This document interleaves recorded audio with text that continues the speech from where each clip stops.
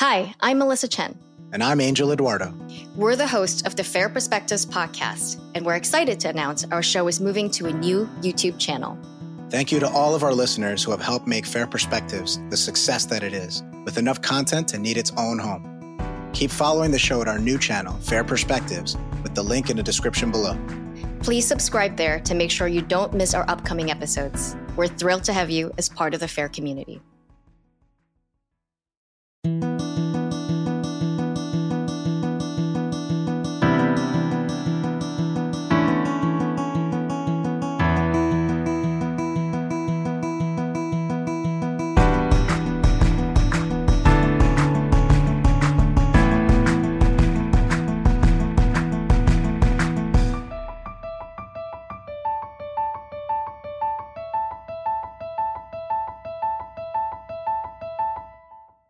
Hi, and welcome to Fair Perspectives, the official podcast of the pro-human movement brought to you by the Foundation Against Intolerance and Racism. I'm your host, Angel Eduardo, and I'll be flying solo today as my co-host, Melissa Chen, is away. Quick announcement before we get to our guest for this week. We're excited to share that members of Fair Community can now submit questions for upcoming Q&A episodes of Fair Perspectives. We want to give you the opportunity to ask Melissa and me questions about Fair, the pro-human movement, the podcast, and more. To sign up for Fair Community and submit your questions, visit us at fairperspectives.org. And now on to our guest. This week, I have the pleasure of speaking with Steven Pinker. Steven probably needs no introduction, but he's a cognitive psychologist, psycholinguist, popular science author, and public intellectual. He's won numerous prizes for his research, his teaching, and his books, including The Language Instinct, How the Mind Works, The Blank Slate, The Better Angels of Our Nature, The Sense of Style, Enlightenment Now, and most recently, Rationality, What It Is, Why It Seems Scarce, and Why It Matters. In this episode, I chat with Steven about his books, the public's responses to them, and whether those books have had a positive effect. We talk about the euphemism treadmill and whether we can ever escape it, the misunderstandings of terms like optimism and idealism, the tensions between human nature and the potential for progress, social media and the ways we can improve it, and how we can all be more rational. Ladies and gentlemen, Steven Pinker.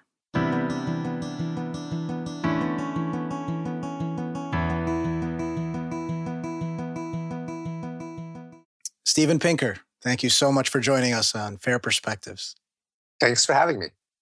It is a true honor, sir. I have been a big fan of yours for a very long time. I have read not all of your books, but quite a lot. And they tend to be hefty. So I feel like a couple of Steven Pinker books is good for a lifetime, perhaps. And you know, you've profoundly influenced the way that I view the world, actually. Particularly Enlightenment Now and The Better Angels of Our Nature really gave me a kind of, I guess a more empirical sort of foundation for what my actual kind of instincts were as just an optimistic sort of person, that the world is not as bleak as it seems, and that maybe it's about the feed that we're getting, and that really, if you zoom out enough, things are actually much better than they might appear. But I'm curious, now that you've written so many of these books speaking on these topics, if you've noticed that the books themselves have had an effect, if you've noticed that maybe you were able to push back against that tide of negativity bias and thinking everything is always going to hell in a handbasket.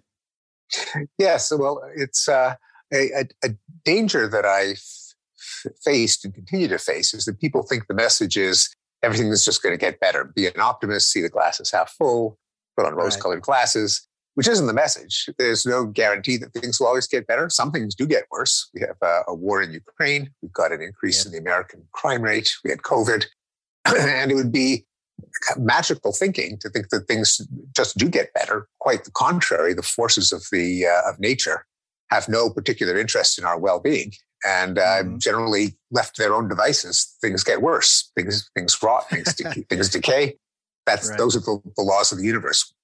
The positive message is just that we can push back with knowledge, with energy. We can carve out benevolent zones of order in areas that affect us. We can reduce disease. We can reduce hunger. We can reduce violence if we try to figure out how the world works, and if we try to figure out ways to make things better for human beings and other sentient creatures. And the reason, and that this might even seem obvious, but it isn't obvious, partly because, as you alluded to in your question, if your view of the world comes from the news, from journalism, it's going to be distorted.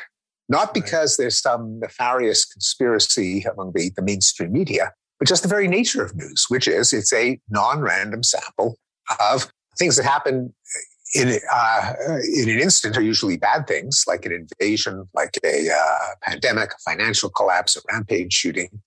Improvements tend to be either things that don't happen, like a part of the world that is not at war, like Southeast Asia, which for decades was one of the world's most brutal places and hasn't had a real shooting war in many decades, but that's not a headline. Or things that creep up gradually, a few percentage points a year, so that they can compound, such as the decline in extreme poverty, which over the last couple of centuries went from 90% of humanity to 9%. But it didn't happen on a Tuesday in October. So there was never a headline for that either. So the ways in which things aren't going to hell in a handbasket are hidden from us, which means that people can despair about the prospect of improving our lot. They can also be tempted toward radical solution and often nihilistic responses, such as, well, the whole system is so corrupt, so decadent, failing left and right. Let's just tear it down and start all over again, which history tells us can be a very dangerous way to change things. Or people can just say, well, what can we do? The poor will always be with you. Humans are naturally violent. There'll always be war. It's naive to think otherwise. Let's just enjoy ourselves and our families. And we're going to be cooked because of climate change anyway. So let's have a good time now and not try to do anything about it. So those are, I think, two of the dangerous messages that come from, I think, not having a view of the human condition as one in which the forces of the universe, including evolution and human nature, are kind of stacked against us, but we have the tools to fight back. And in the data on progress that I reproduce aren't saying that we're on an escalator that's just going to make things better and better, because we're not. What it says is that the hope of applying reason and science and humanism to improve our lot is not romantic, it's not naive, it's not a pipe dream. It's worked in the past. And so let's figure out what we did right and do more of it. Yeah. And I think the beautiful thing about it for me is that, despite all our human flaws and failings and, challenges of just kind of battling our own instincts towards things like tribalism, we seem to have stumbled our way forward and done a fairly good job, all things considered, in spite of ourselves, right? So imagine if we paused for a moment to become more kind of cognizant of that fact and then harnessed it and maybe imagine how much better we can do. Do you feel that as well, or? Yeah, and it's ironic in a sense for me to be assigned the role of as an optimist, or sometimes even as a romantic, someone who believes in eventual perfectibility. So I wrote a book called The Blank Slate, which argued that there is such a thing as human nature, and it's got a lot of rather nasty, ugly motives in it, instincts, Right. like tribalism, like a suite of cognitive fallacies and biases, like nepotism, a desire to favor your own genetic relatives over strangers, like vengeance, the feeling that if someone has committed a sin, it is morally correct to make them suffer. And because that's part of human nature, I think they're intelligible evolutionary rationales for them. We're never going to have a utopia, and I argued as such in The Blank Slate. So it makes me an unlikely champion of progress. Right. But the reason that I can say that with a straight face is, first of all, because that's what the data suggests. Lifespans really have doubled worldwide, more than doubled in the more fortunate countries, and rates of homicide and war have come down. But also because human nature is a complex system. It's not just one thing. It's got some nasty motives, but it also has capacities for empathy, capacities for self-control, capacities for cognitive processes that can solve problems, capacity for language so we can share our solutions and pool our collective wisdom. And I co-opted Abraham Lincoln's famous phrase, the better angels of our nature, to capture the idea that there are lots of angels to our nature. There's human nature has multiple components. And it's a question of coming up with the norms and the institutions that bring out our better angels. And despite the flaws in our nature, which are always going to be with us, and there's always going to be some violence, there's always going to be prejudice, there's always going to be lust, there's always going to be vengeance, but we can cap them, we can control them. And again, history tells us that we can, because we have eliminated a lot of barbaric practices that just seem to be permanent parts of the human condition.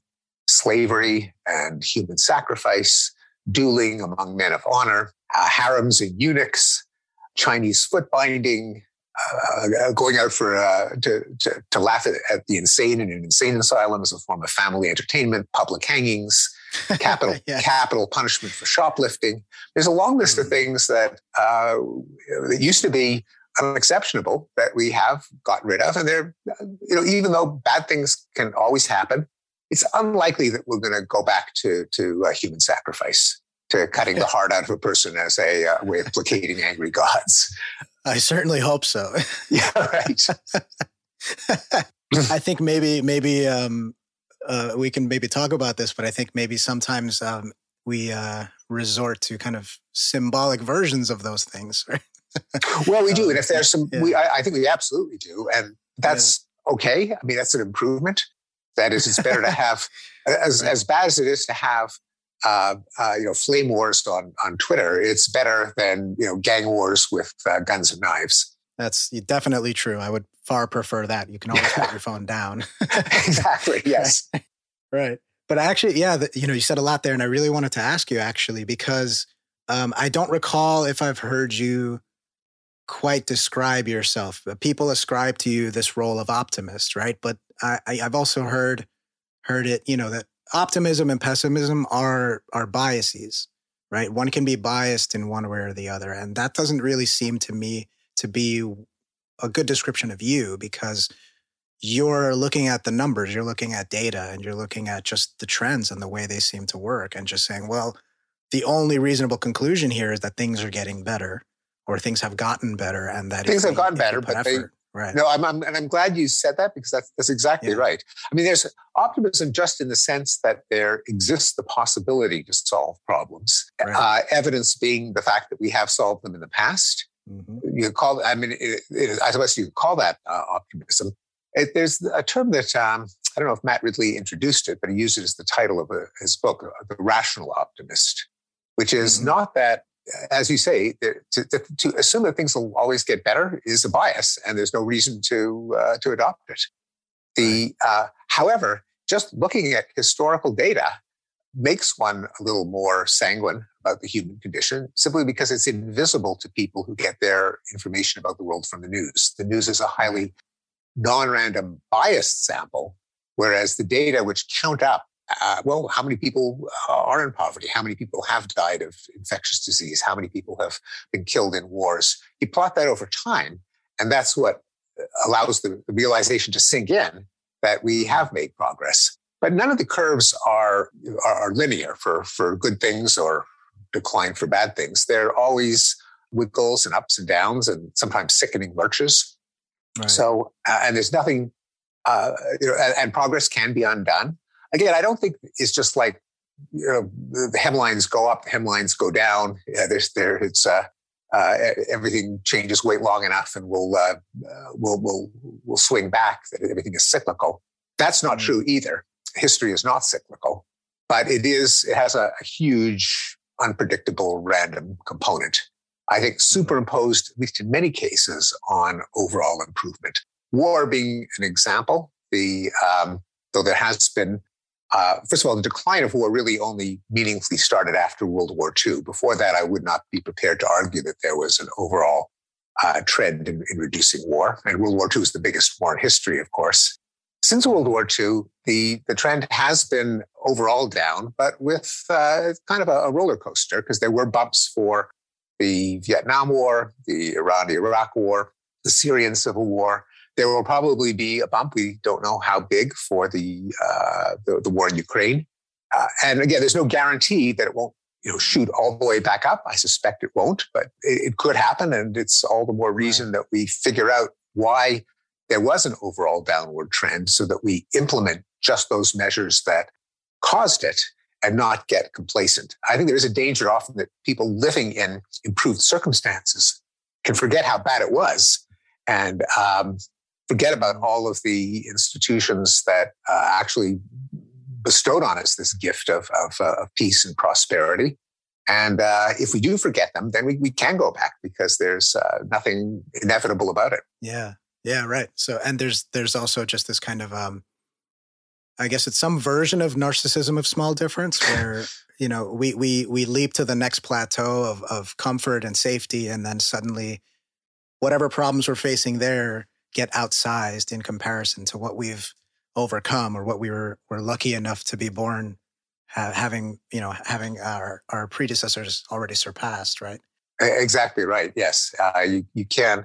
I mean, our lens can be focused on today and the fluctuations of the last few weeks or even years, and forget about the picture over decades and sometimes centuries.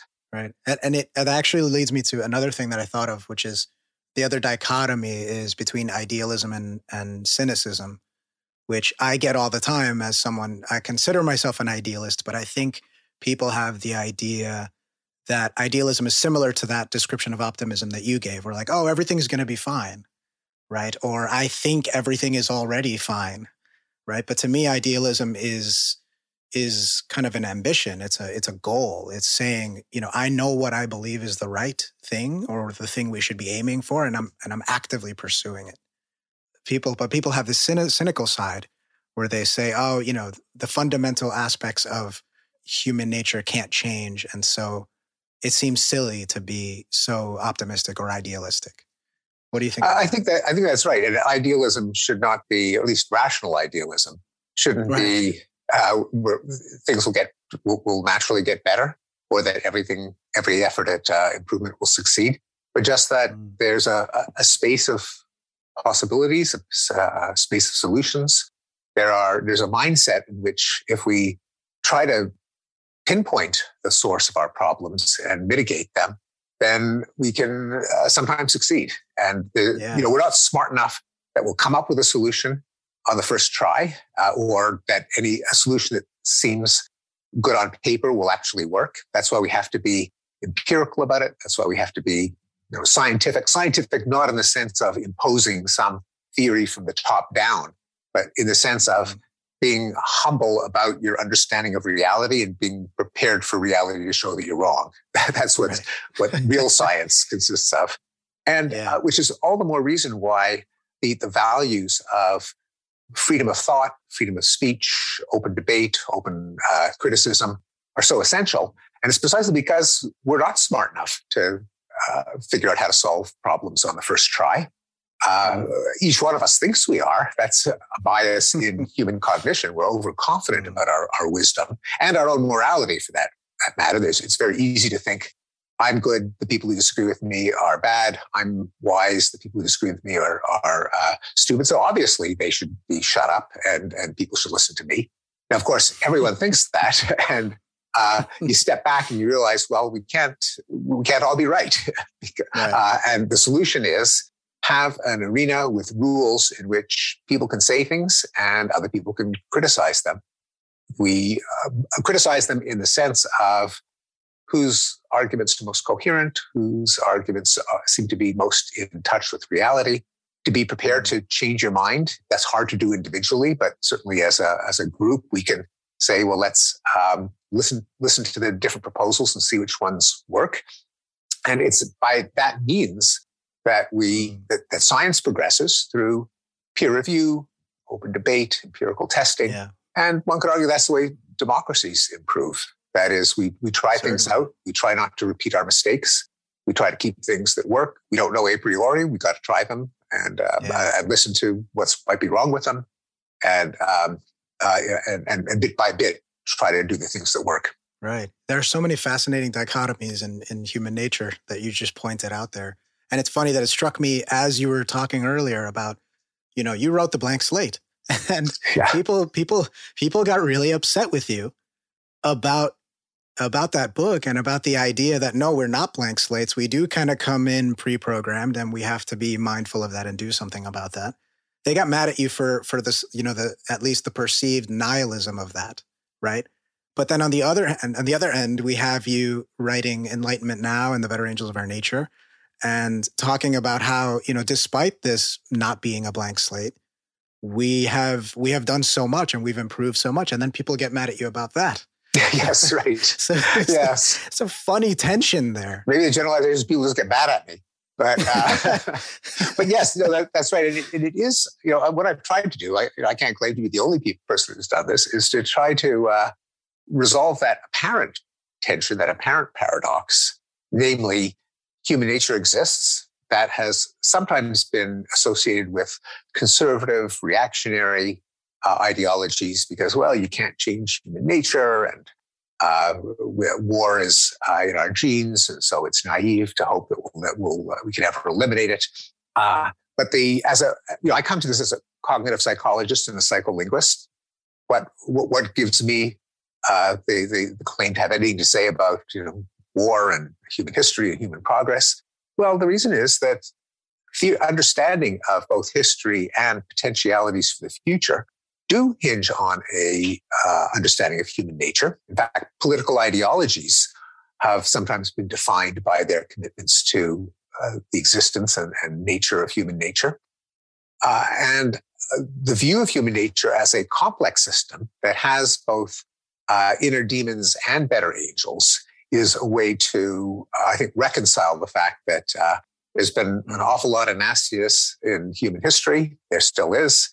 There have also been improvements. If you look at the data, how can we reconcile them? And the answer is through the complexity of human nature and the implementation of norms and laws and bodies of knowledge and institutions and mechanisms of interaction enabled by language, enabled by our ability to think up new institutions, new norms, and with that tension or interplay or dialectic among the different parts of human nature, that's how we can make sense of progress. I'll add one other key idea, and again, this comes from my background as a cognitive psychologist, which is that one of the components of human nature is the ability to recombine old ideas to come up with new ideas in the same way that you can combine atoms to form molecules or letters of the alphabet to form words or words to form sentences. That there, with some building blocks and rules of combination, there can be an infinite number of combinations. It's the open-ended combinatorial nature of thought and the open-ended combinatorial power of language, the fact that we have rules of syntax that allow us to embed a sentence within a sentence. Not only do I think that he's a good guy, but she knows that I think that he's a good guy, and he understands that she knows that I think that. We can embed ideas within ideas and come up with an infinite number of new ideas and share them, thanks to the combinatorial power of language, of cognition, and of language to express our thoughts. So that's another part of the puzzle that is explaining how human nature exists, B, improvement is possible. Yeah, absolutely. You reminded me actually of, I recall Bill Maher saying this a few times on his show, the world would be such a better place if everyone just listened to me, right? Right. Well, it's a great summary of one component of human nature. And then the next step is, once the point of the joke, of course, is that, Bill Maher knows that he is not the genius who solved all the world's problems. That's why it's funny. If he meant it seriously, he'd be a lunatic. The fact that he meant it as a joke makes the point that everyone thinks that. And that, by the way, this is a nice example of the recursive combinatorial power of cognition. That is, he said it, but we also understand it as not something that he means, but something that he offers as a pose to get us to make the further leap that, well, of course he believes that, and everyone believes that, and they can't all be right. Right. Therefore, knowing that thought about our thoughts, what do we do now? Well, that's why we have institutions like parliaments where you have debate, like a court system where you have adversarial process, academia where you have, at least in theory, freedom of inquiry, freedom of speech. Because, like Bill Barr, everyone thinks the world would be better if people listen to me, but I can't all be right. What do we do about it? Well, what we do about it is we give people the ability to say what they think, but we also give them the ability to collectively try to evaluate all of these claims. Yeah. And that brings me kind of to the larger discourse, which, I'm sure you're aware of as well. You're on Twitter as well. You've seen the mayhem that goes on there. And I'm of the opinion actually that, we have more control over how Twitter is than we might think. I just wrote a piece for Newsweek, an opinion piece basically saying this, Twitter can be awful, but it can also be glorious. And I personally approach Twitter in a particular way, and it has reaped many benefits for me. I've met wonderful people. I've had incredible interactions and disagreements with people in good faith, right? So it's completely possible. This idea that Twitter is sort of designed to be a cesspool is not quite true. But I think the fact is that so much of the responsibility is on us, right? And that leads me to the idea of the larger discourse, right? All the things that you're saying, I'm totally with you. But it seems easy for people to forget, or it seems easy for people's, inner demons to get hijacked and to be teased out. It seems so much more difficult for the better angels to be pulled out. And it seems so much more difficult for people to summon those better angels themselves, right? So what can we do? What do you think are some good things everyday people can do? Yeah, and you raise some profound issues about how exchange of ideas can be constructive or not. And this is something that we have learned, and that I think perhaps I have been surprised at, that opening up channels of communication is not by itself enough to push a community toward toward understanding, toward truth, toward progress. It depends on the rules of the game, the norms that govern the interactions. It's simply opening the floodgates by itself won't do it. Probably because of all of the biases that we have, we all think that we're right. We all think that people who disagree with us are stupid and evil. What do you do about that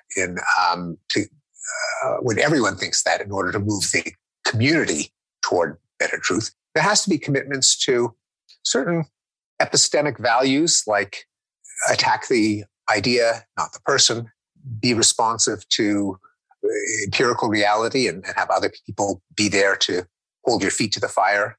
These are the kind of rules that allowed newspapers early in the 20th century to transition from pretty much sources of fake news. And when the rotary press made newspapers cheap and available, they were full of nonsense, of claims of sea monsters and civilizations on Mars and conspiracy theories, what we call the era of yellow journalism.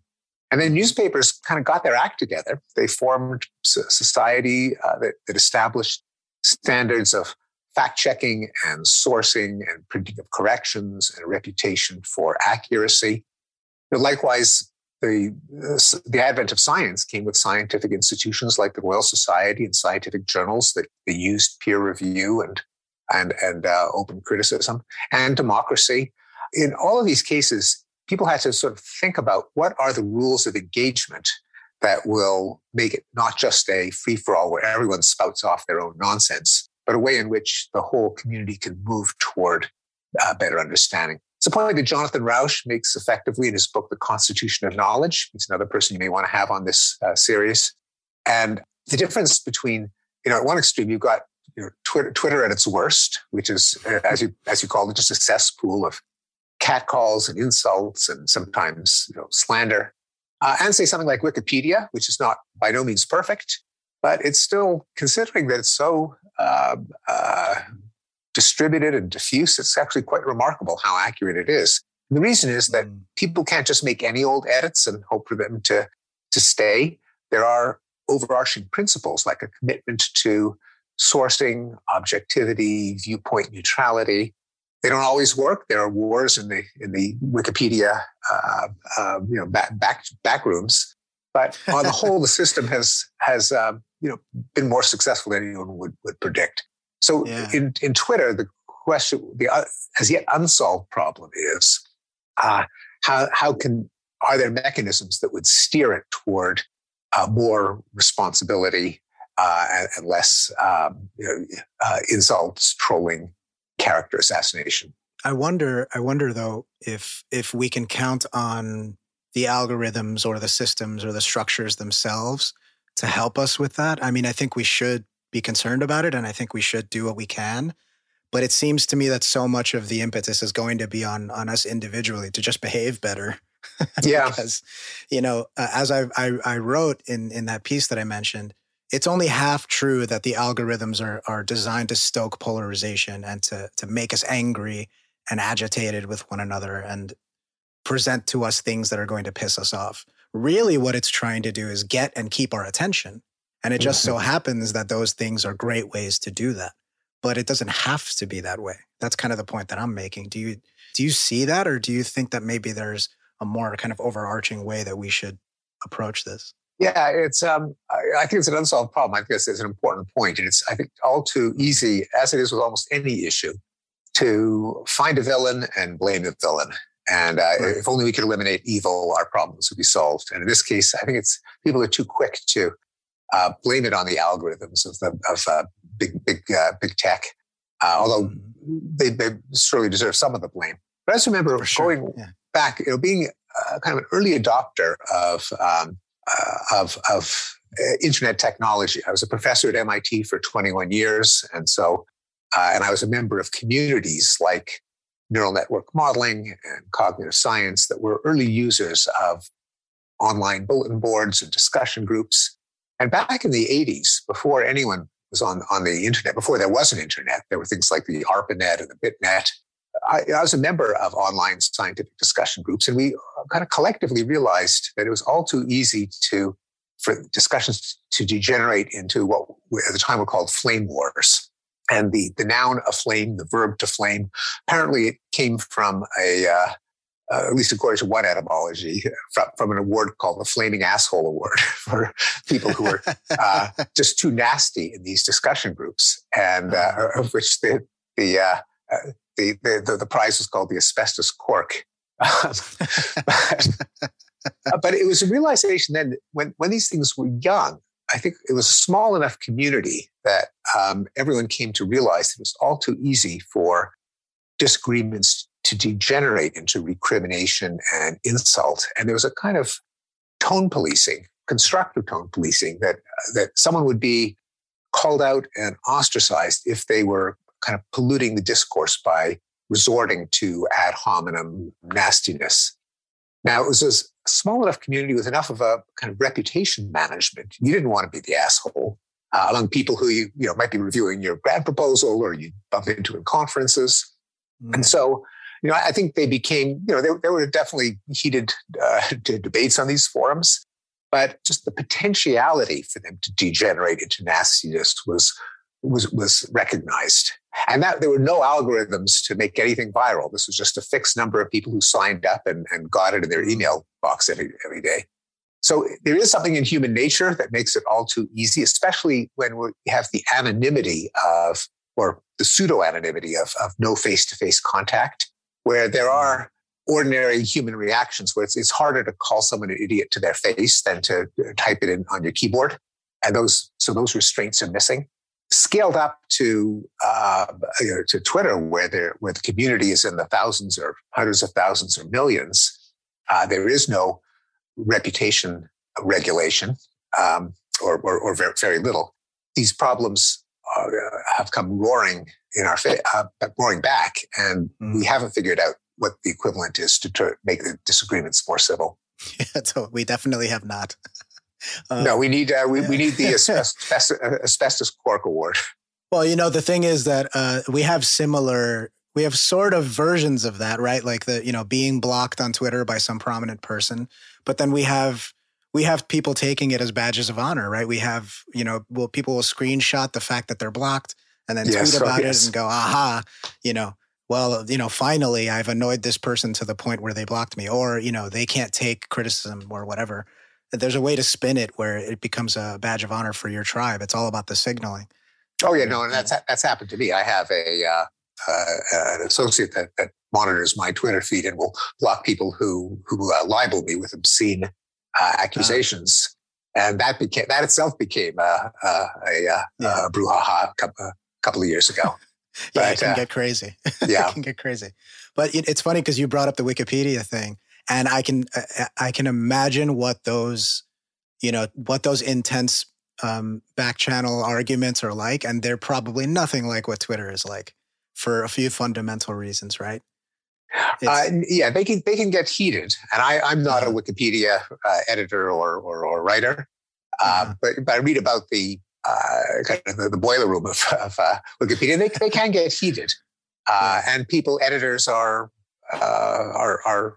expelled in some very controversial areas. There have been, there's some bad blood, but still, considering the millions of Wikipedia entries, is just remarkable on the whole how good it is.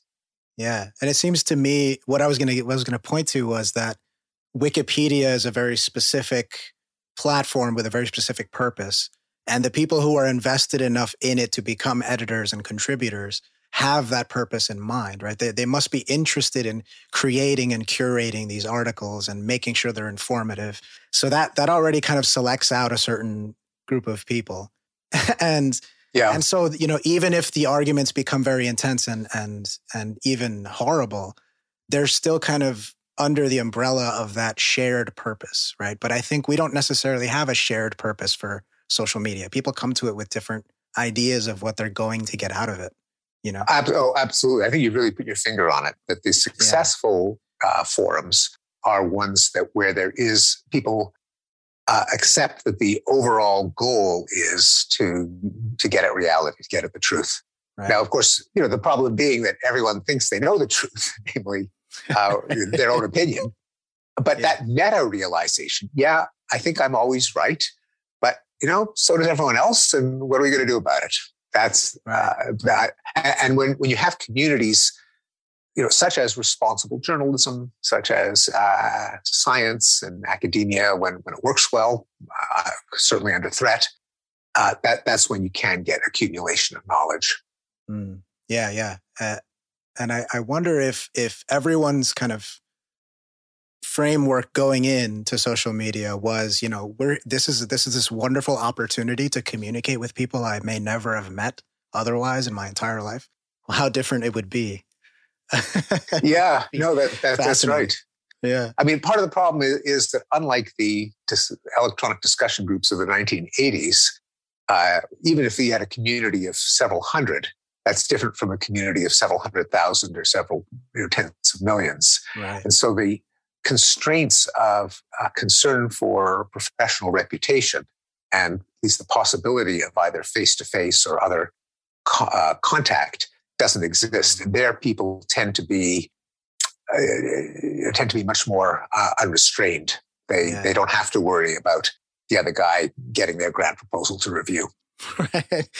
But that leads me again to, the question of what can we do? How can we encourage people to have better strategies or better frameworks in mind so that these platforms and these interactions can be more productive? Yeah, good question. I wish I had the answer. I mean, it's a few things that would at least, there may be like ingredients or little nudges in the right direction. Certainly a greater awareness of the fact of human bias, the fact that we are all fallible, that we all think we're infallible, and we can't all be right. Yeah. Some of the values of the so-called rationality community, epistemic humility, of awareness of biases, of such as the availability bias, the fact that we overestimate the prevalence of things that are available in memory, salient anecdotes, the thinking in stereotypes, the desire for social prestige, temptation to attack a straw man rather than a steel man, moving the goalposts, all of the informal fallacies of reasoning that should become more common knowledge. We're all vulnerable to them. Let's not try not to waste our time just each of us succumbing to our biases, but figuring out how we could overcome them And it's not part of our conventional wisdom. At least it's not commonly taught in elementary or secondary or even college education. It's not part of the culture of op-eds or book reviews. So one part of what I'm not going to say this is going to solve the problem, but at least one necessary condition is that an awareness of cognitive fallacies and biases and the rules that are designed to overcome them should be a bigger part of our conventional wisdom.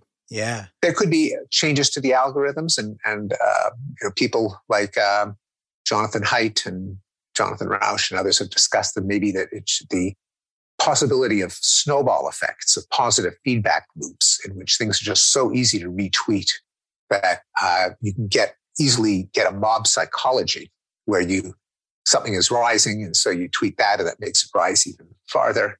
Maybe there should be a little bit of friction, a little bit of damping so that those dynamics where for arbitrary reasons something gets traction and then it explodes should be inhibited.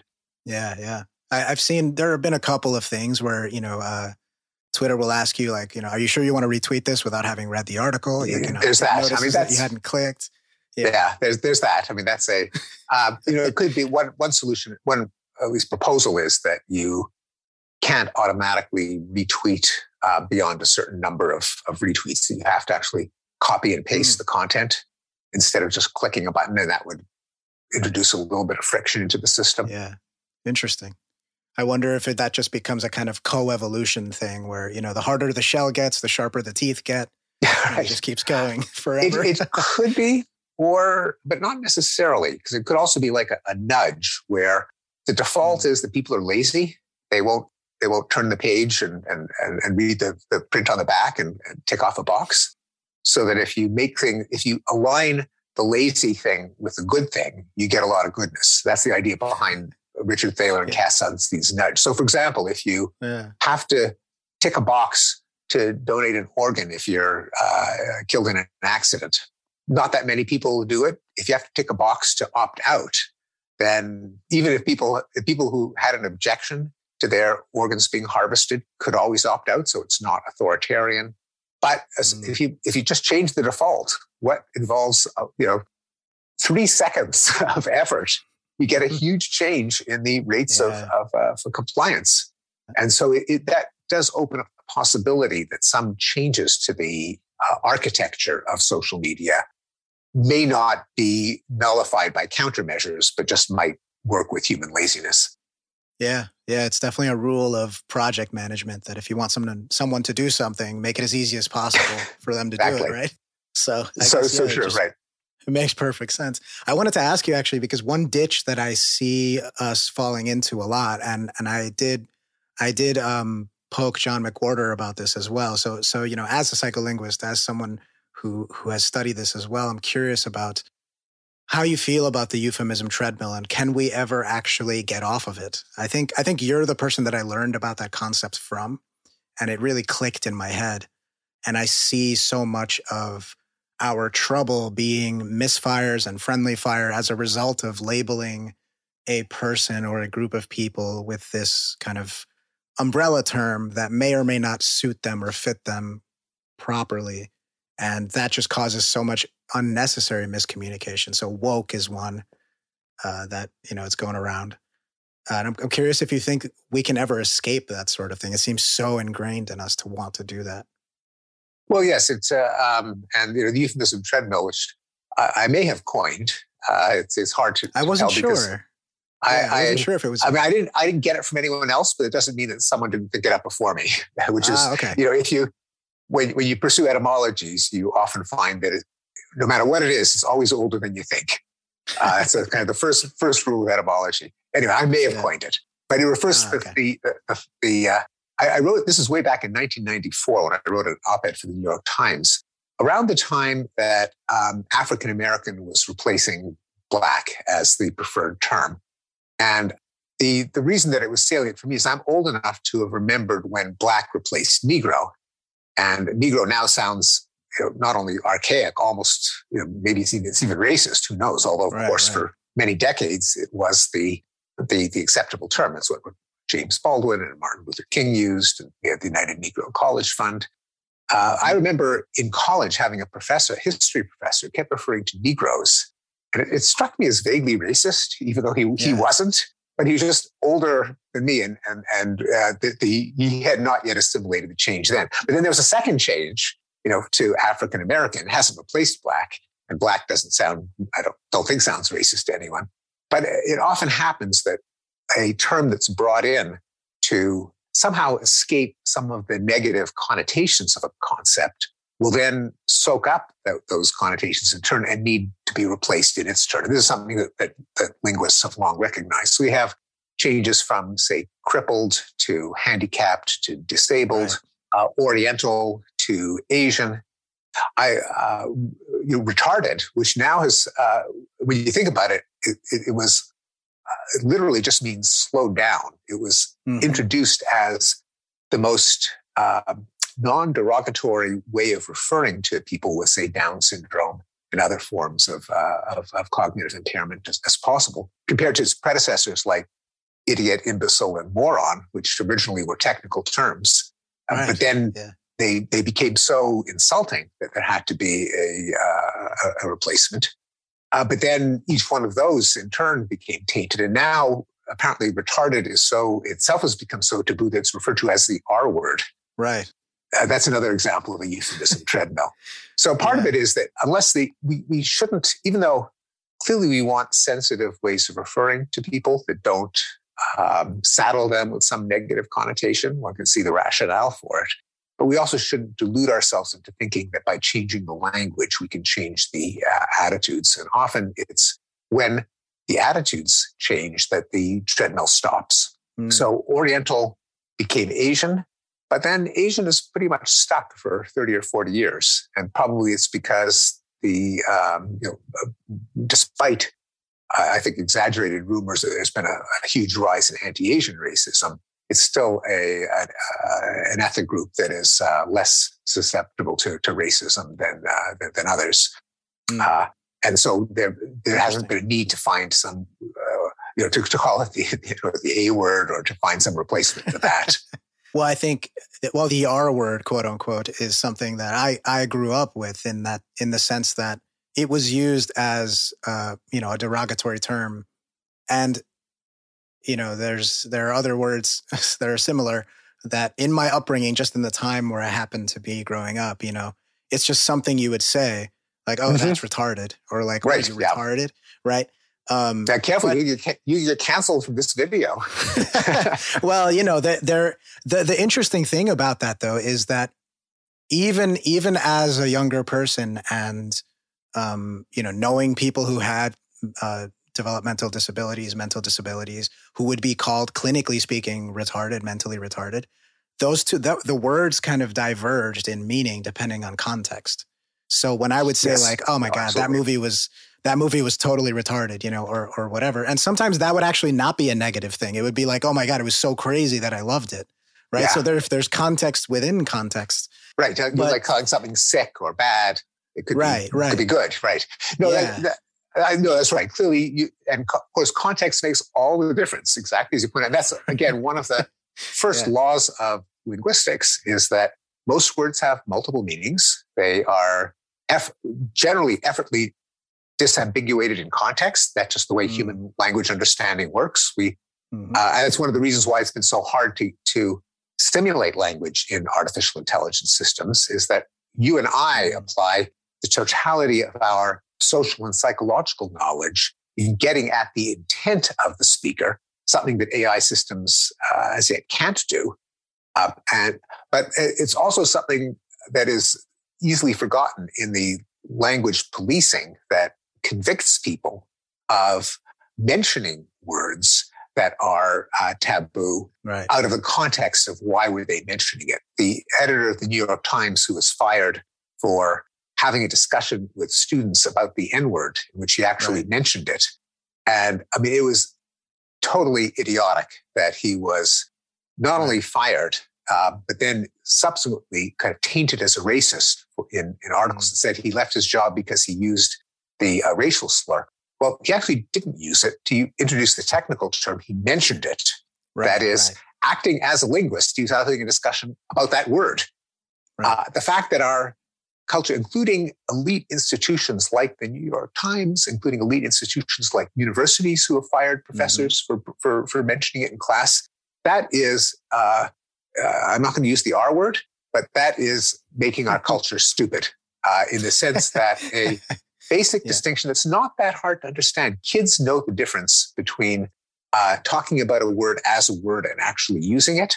But our drive to demonize and assassinate people has become so strong that elementary cognitive distinction is people have to pretend that they no longer understand it and treat words as a kind of magic where the mere emission of a sound coming out of someone's mouth can have dreadful consequences.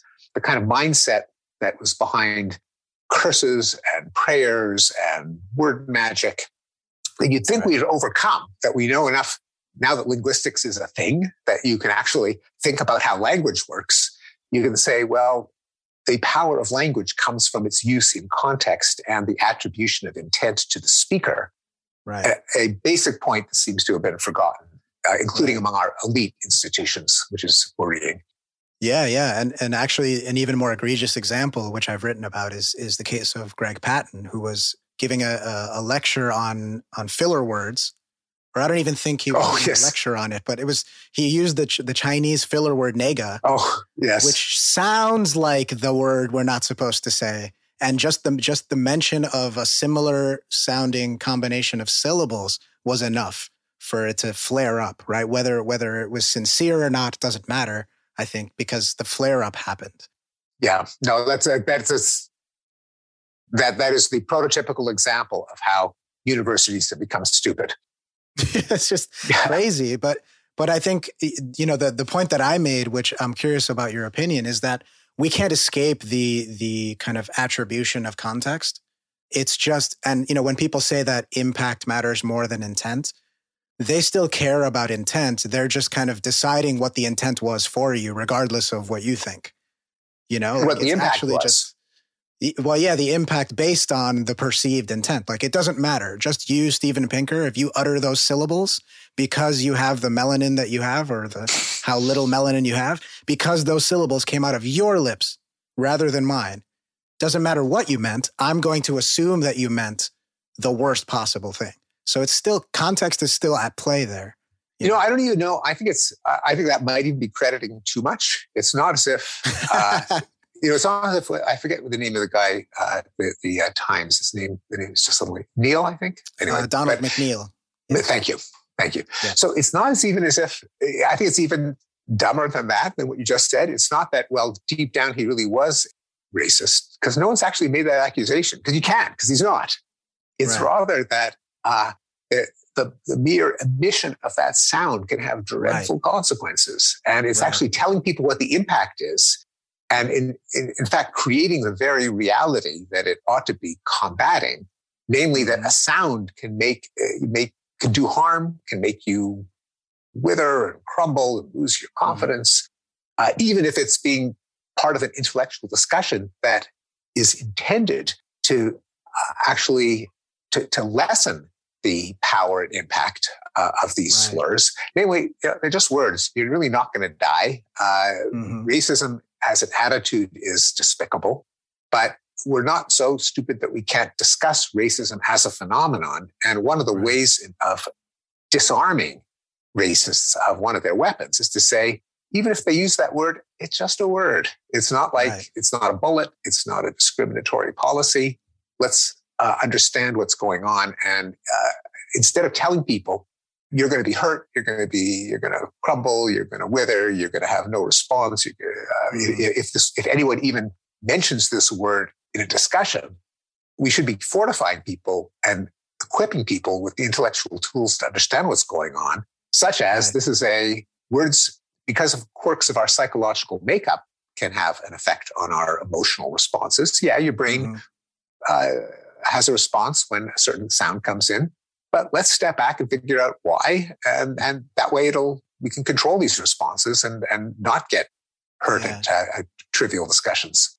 Yeah. Well, there's the issue of charity, which is what we've been talking about, where what the person intended should matter, But then there's also the issue of practicality that you're bringing up right now, which is even if a particular word or image is traumatic for me because of my experience or because of my perspective and framework that I'm operating under.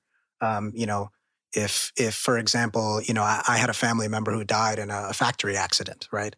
If I'm watching a movie and there's a factory accident, I may get triggered by that, right? I may feel certain feelings. I may get really upset. It may remind me of things I wish I didn't have to think about, and I may get terribly upset. To me, I think that's perfectly fine and understandable, even though I may caution people that, it might not be healthy to kind of just leave that way.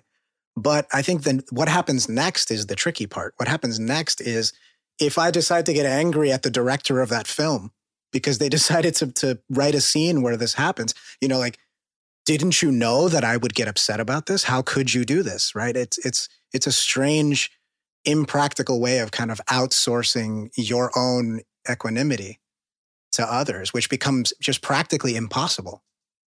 Absolutely. Also, it makes us less equipped to understand history if we are, if out of emotional sensitivity, we can't confront some of the uglier things that happened in the world and that happened in the past. Images from the Holocaust, from Hiroshima, right, from various from atrocities and genocides. They are upsetting. They should be upsetting, and of lynchings and of racist violence and pogroms and ethnic riots. On the other hand, we're really better off if we know that they happened and if we know how bad they were.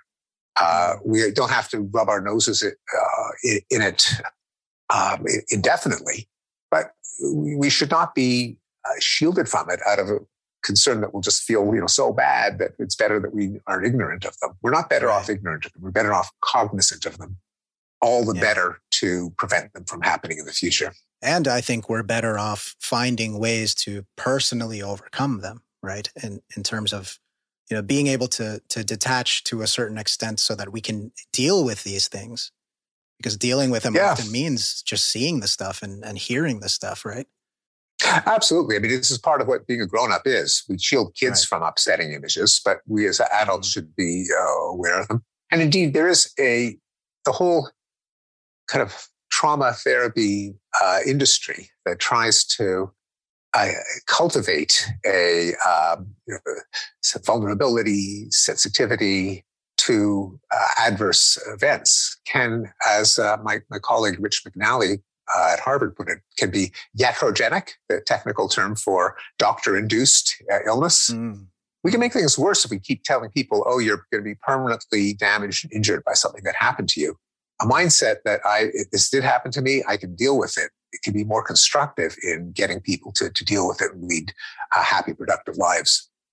Yeah. And famously, the kind of backfire of trigger warnings, right? Where, exactly. Which to me seemed fairly obvious that, I think, generalizing the trigger warning, like say, hey, by the way, trigger warning, that's going to trigger anybody who has a trigger. Instead of it. Well, in fact, Rich and his student at Harvard, Peyton Jones, I was on his dissertation committee. I've shown that trigger warnings can be harmful. That is, they can make people react more negatively to events than if there were no trigger warnings. Right. Because they tell people, you're going to be hurt, you're going to be damaged. Oh, gee, I didn't know that.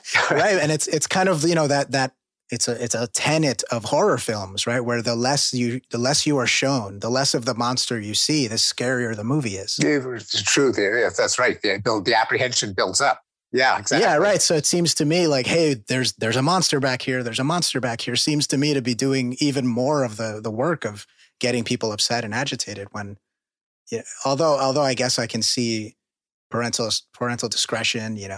Please be advised, for children. There's some graphic images. Yeah. Well, yeah, for children, but we're not talking about children. We're talking about adults. Or in the case of university students, part of the training that turns you into an adult. Yeah, right. Yeah, it seems to me the trigger warning for a university should be, you are about to enter a place where ideas are going to get thrown around and you're just going to hear stuff you're not going to like. And that's part of why you're here. I wonder if we should just put that above the door. Indeed. No, that should be part of our understanding of what being an educated adult consists of. Yeah. So I actually wanted to ask you about Rationality, your most recent book. And of course, you get tons of pushback about that. Some people say, well, what an obvious book. And other people say, people say a bunch of things. But I'm actually curious. I had someone suggest this question when I announced that I would be talking to you. But the question is, why focus on reason when most of our behavior is initiated due to instincts? As in, they're not really conscious or effortful or chosen. They are kind of, we're kind of just along for the ride in a really important sense. We're kind of just observing our own reactions to things. Well, I think there is that undercurrent, but it's not all there is to human behavior. Otherwise, anytime we'd see food, we'd stuff it into our mouth if we were hungry. Every time we'd see an attractive stranger, we'd start to paw them. We'd blurt out everything we see. You see an unattractive or a fat person, and you blurt out. And kids sometimes do that. We kind of find it either embarrassing or endearing. But adults don't. We do have a faculty of self-control. We do have a faculty of reason. It's what education, both formal in schools and informal in discourse, is designed to draw out and amplify. It's what our institutions are designed to implement on a collective scale. So we have the capacity, and the question is, what does it consist of? How does it work? How can we make it more effective? How do we avoid getting sucked into these biases, which undoubtedly exist? And a lot of the book Rationality consists of explaining some of the well-documented human fallacies and biases. That's something that, of course, others have done, like famously Daniel Kahneman in his famous work with Amos Tversky on human biases in judgment and decision-making, and Richard Thaler and Dan Ariely and others. But in addition, in Rationality, I also had a kind of almost tutorials of what I think are the main tools of reasoning that are the opposite of fallacies. They're the benchmark by which we decide that something is a fallacy, namely reasoning that doesn't conform to these normative models, as they're often called, logic and probability, and Bayesian reasoning, namely calibrating a degree of belief according to strength of evidence, statistical decision theory, rational choice theory, correlation and causation. I have 6 cognitive tools that I think every educated person should master. And it's when we depart from these tools that we say that people are biased or committing fallacies. Right. And so I wanted to get those out there. A lot of cognitive psychologists kind of having first documented the ways in which we're irrational. I've often heard just in kind of common discussion, everyone should really know, how Bayes' rule works. It sounds fancier than it is. It's really not that complicated. But it just, we use it as our yardstick against which we compare human irrationality, but people shouldn't, it shouldn't be our secret. And so I wanted to make that known. And of course, I couldn't avoid the question of why does there seem to be so much flagrant irrationality around us? What's the deal with the fake news, the medical quackery, and conspiracy theories, the paranormal woo-woo? And so I had a chapter on that, knowing that was the chapter that everyone would go to first. That's true. Yeah. So what I hear you saying is that, yes, we have instincts and sort of those other behaviors that are triggered by them, and that we're kind of just along for the ride. But reasoning is another one of those tools in our toolkit that just comes prepackaged. And that yes, exactly. And that, of course, ties back to our earlier conversation on how progress is possible if there's such a thing as human nature. And it's because human nature does include rational faculties that are, by default, we apply them pretty narrowly to our physical surroundings, to keeping food in the fridge and gas in the car and kids clothed and fed. And the challenge is, how do we extend that mindset to more politically and ideologically charged arenas where we tend not to apply rationality, but rather tribalism and passion and demonization. Right. So how do we do that? What do you think?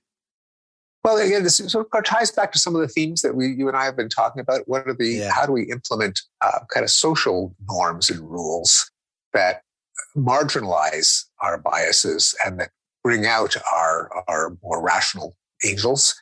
And they include things like free speech, open debate, empirical testing, norms of criticizing the argument, not the person, of criticizing an argument in its strong form, not its straw form.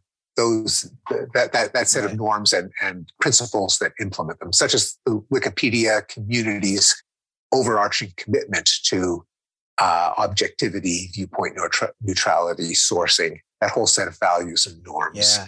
I'm reminded now of, one thing that I do, just because I'm also kind of a dick, especially when I was younger. I remember around 2012, when, the whole end of the world thing was happening again. That was another year where the whole thing was supposed to go down. And I, of course, was skeptical of this. And there were people who were fairly convinced and were getting themselves ready. And, I didn't go through with it because I felt like it was too mean. But I had the idea of just kind of walking around with a sign saying like, hey, if you think you're going to be raptured, or if you think it's all over, I'll, transfer your money into my bank account. You won't need it anyway.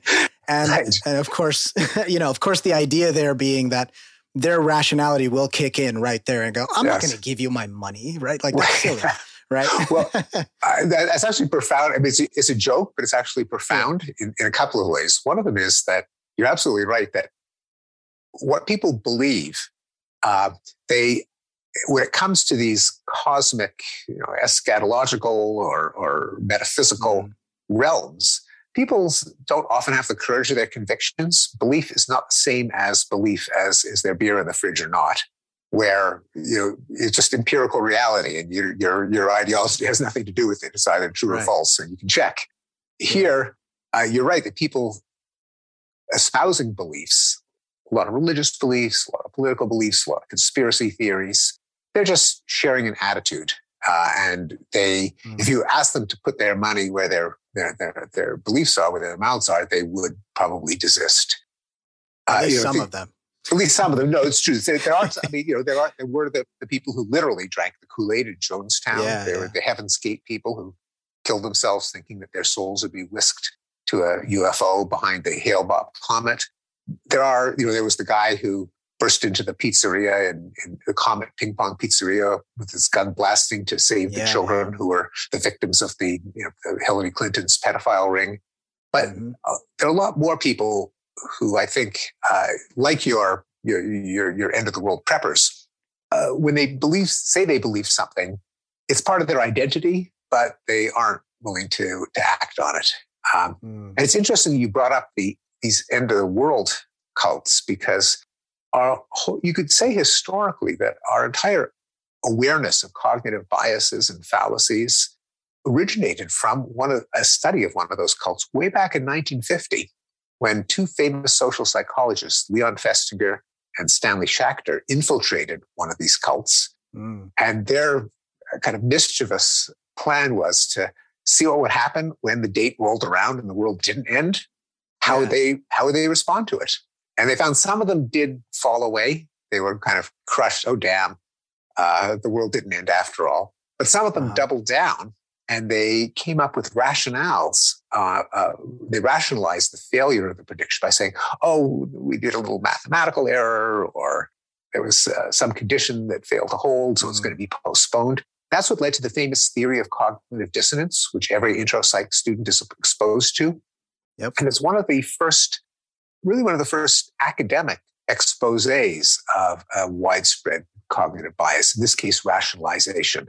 And indeed, you kind of recapitulated it in your own little mini experiment, holding people's feet to the fire with these apocalyptic beliefs and see what happens when they don't come true. Yeah, right. Suddenly doubt starts to creep in, whether you want it to or not. And you're like, Or you spin, you hold a sacred belief and you spin the rest of your belief system to protect it, which was the whole theory of cognitive dissonance. Yeah, right. And then the common thing for me, the most common one that I've observed, is the kind of phasing into metaphor. Oh, we didn't literally mean it. It was a spiritual end. And there you go. That's another one of the mechanisms, right? So, Stephen, before we let you go and ask the last question that we ask every guest, I wanted to ask you another thing that someone suggested, which is, what can parents specifically do or not do to help improve their children's chances of kind of being more rational people, of operating in the way that we've been discussing, giving them those tools kind of early on. What I always say is that we don't get an instruction manual for our brains, and it'd be really great if we did. Introspection is not doesn't come pre-programmed.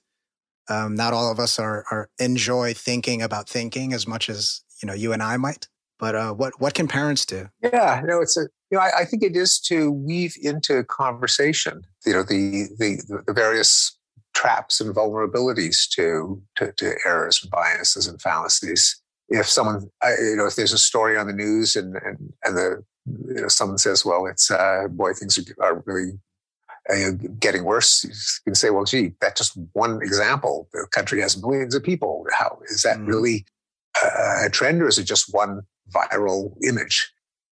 They just weaving into just conventional wisdom of making sense of world events and of everyday events. If someone misinterprets correlation as causation, have that be a thing.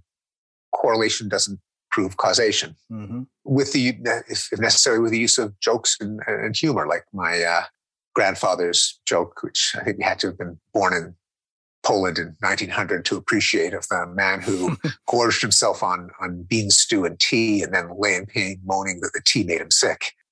It's not the funniest joke, but he thought it was uproarious. And it's a way of inserting into our background understanding of the world that we're susceptible to confusing correlation with causation. And that's just one out of many examples, but it should be part of our collective awareness. Yeah. So basically, modeling it and voicing it when the opportunity arises, I guess. And sometimes naming it, as in the case of the mantra, correlation doesn't imply causation. It's a lot of syllables, but it's become, fortunately, it's become enough of a cliche that at least it can pop into mind at opportune moments. Yeah. Well, I'm not sure what you're working on now, but if I may pitch to you, Rational Baby, kind of a spin-off book. Those things tend to be doing. Yeah, they tend to do pretty well. Those kind of spin-off books. You're right. It's a niche that probably I won't fill, but it's there for someone else to fill. Okay. All right. Yeah. So Enlightenment Baby and Rational Baby and Blank Slate.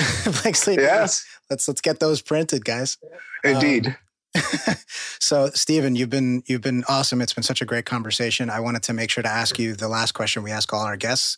As you know, as a FAIR advisor, our focus at FAIR is to provide what we call a pro-human approach to the issues of the day, of our discourse, of race and intolerance, and all of the things that we've been talking about. And so the question for you is, what does pro-human mean to you? And how can people in their everyday lives adopt a more pro-human approach to all of these issues? Well, part of the answer is to realize that problems are hard, that they're not the fault of evil people, but tragedies that face all of us, and that the solution to problems is not to necessarily to attack and demonize and punish other people, but rather to solve problems. Mm-hmm. Also that the ultimate moral value for everything is the well-being of humans and other sentient creatures. But that the reason that we have concepts like good and bad and evil and virtue is that people can suffer, people can flourish, and that's really what it's all about. Right. Agreed. Well, Stephen Pinker, thank you so much for joining us on Fair Perspectives. It was such an honor to talk to you. I hope we'll do it again. Pleasure is mine. Thanks for having me. Thank you for listening to Fair Perspectives. If you'd like to support the show, you can do it by subscribing on YouTube and on your favorite podcast platform and leaving us a positive rating and review. You can also access exclusive podcast content, such as Q&As and bonus episodes, by visiting us and signing up at fairperspectives.org. For weekly FAIR news and opinion pieces by members of the FAIR community, visit our Substack at fairforall.substack.com and tune in to FAIR News Weekly wherever you listen to podcasts. If you'd like to join or support the pro-human movement, visit us at fairforall.org/join us. Thanks again, and see you next time.